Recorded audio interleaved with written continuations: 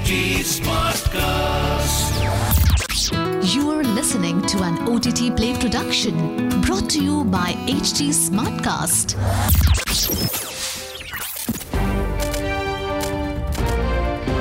This is OTT Play. OTT Play. Sizzling Samachar of the Day. Welcome to Sizzling Samachar of the Day on OTT Play. I'm your host Nikhil.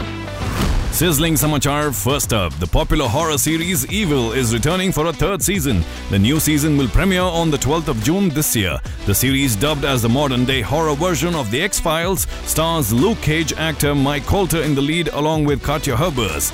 The series also stars Michael Emerson, Kurt Fuller, Brooklyn Schuck and Asif Mandvi. Next up, legendary Hollywood star Bruce Willis, known for hits such as The Sixth Sense and the Die Hard franchise, has announced his retirement from acting. The shock news comes after his aphasia diagnosis, a language disorder affecting his ability to communicate. The news was announced in a joint statement by his family. Next up, popular ABC shows The Good Doctor and The Rookie have been renewed for new seasons. The Good Doctor starring Freddie Highmore will return for a sixth season, while The Rookie starring Nathan Fillion will return for a fifth season. Moving on, Shonda Rhimes' new series, a spin-off to the popular Netflix series Bridgerton, has added India Amartya Fio as its lead. The Line of Duty star Amartya Fio will play the lead as a younger version of the monarch Queen Charlotte. Golda Roshwell, who essays the character in Bridgerton, will reprise her role in the spin-off series. Next up, Paul Herman, the star of iconic TV shows such as The Sopranos and Entourage, as well as Martin Scorsese's acclaimed Netflix film The Irishman, has passed away at the age of 76. The tragic news was confirmed by his representative, T. Keaton Woods.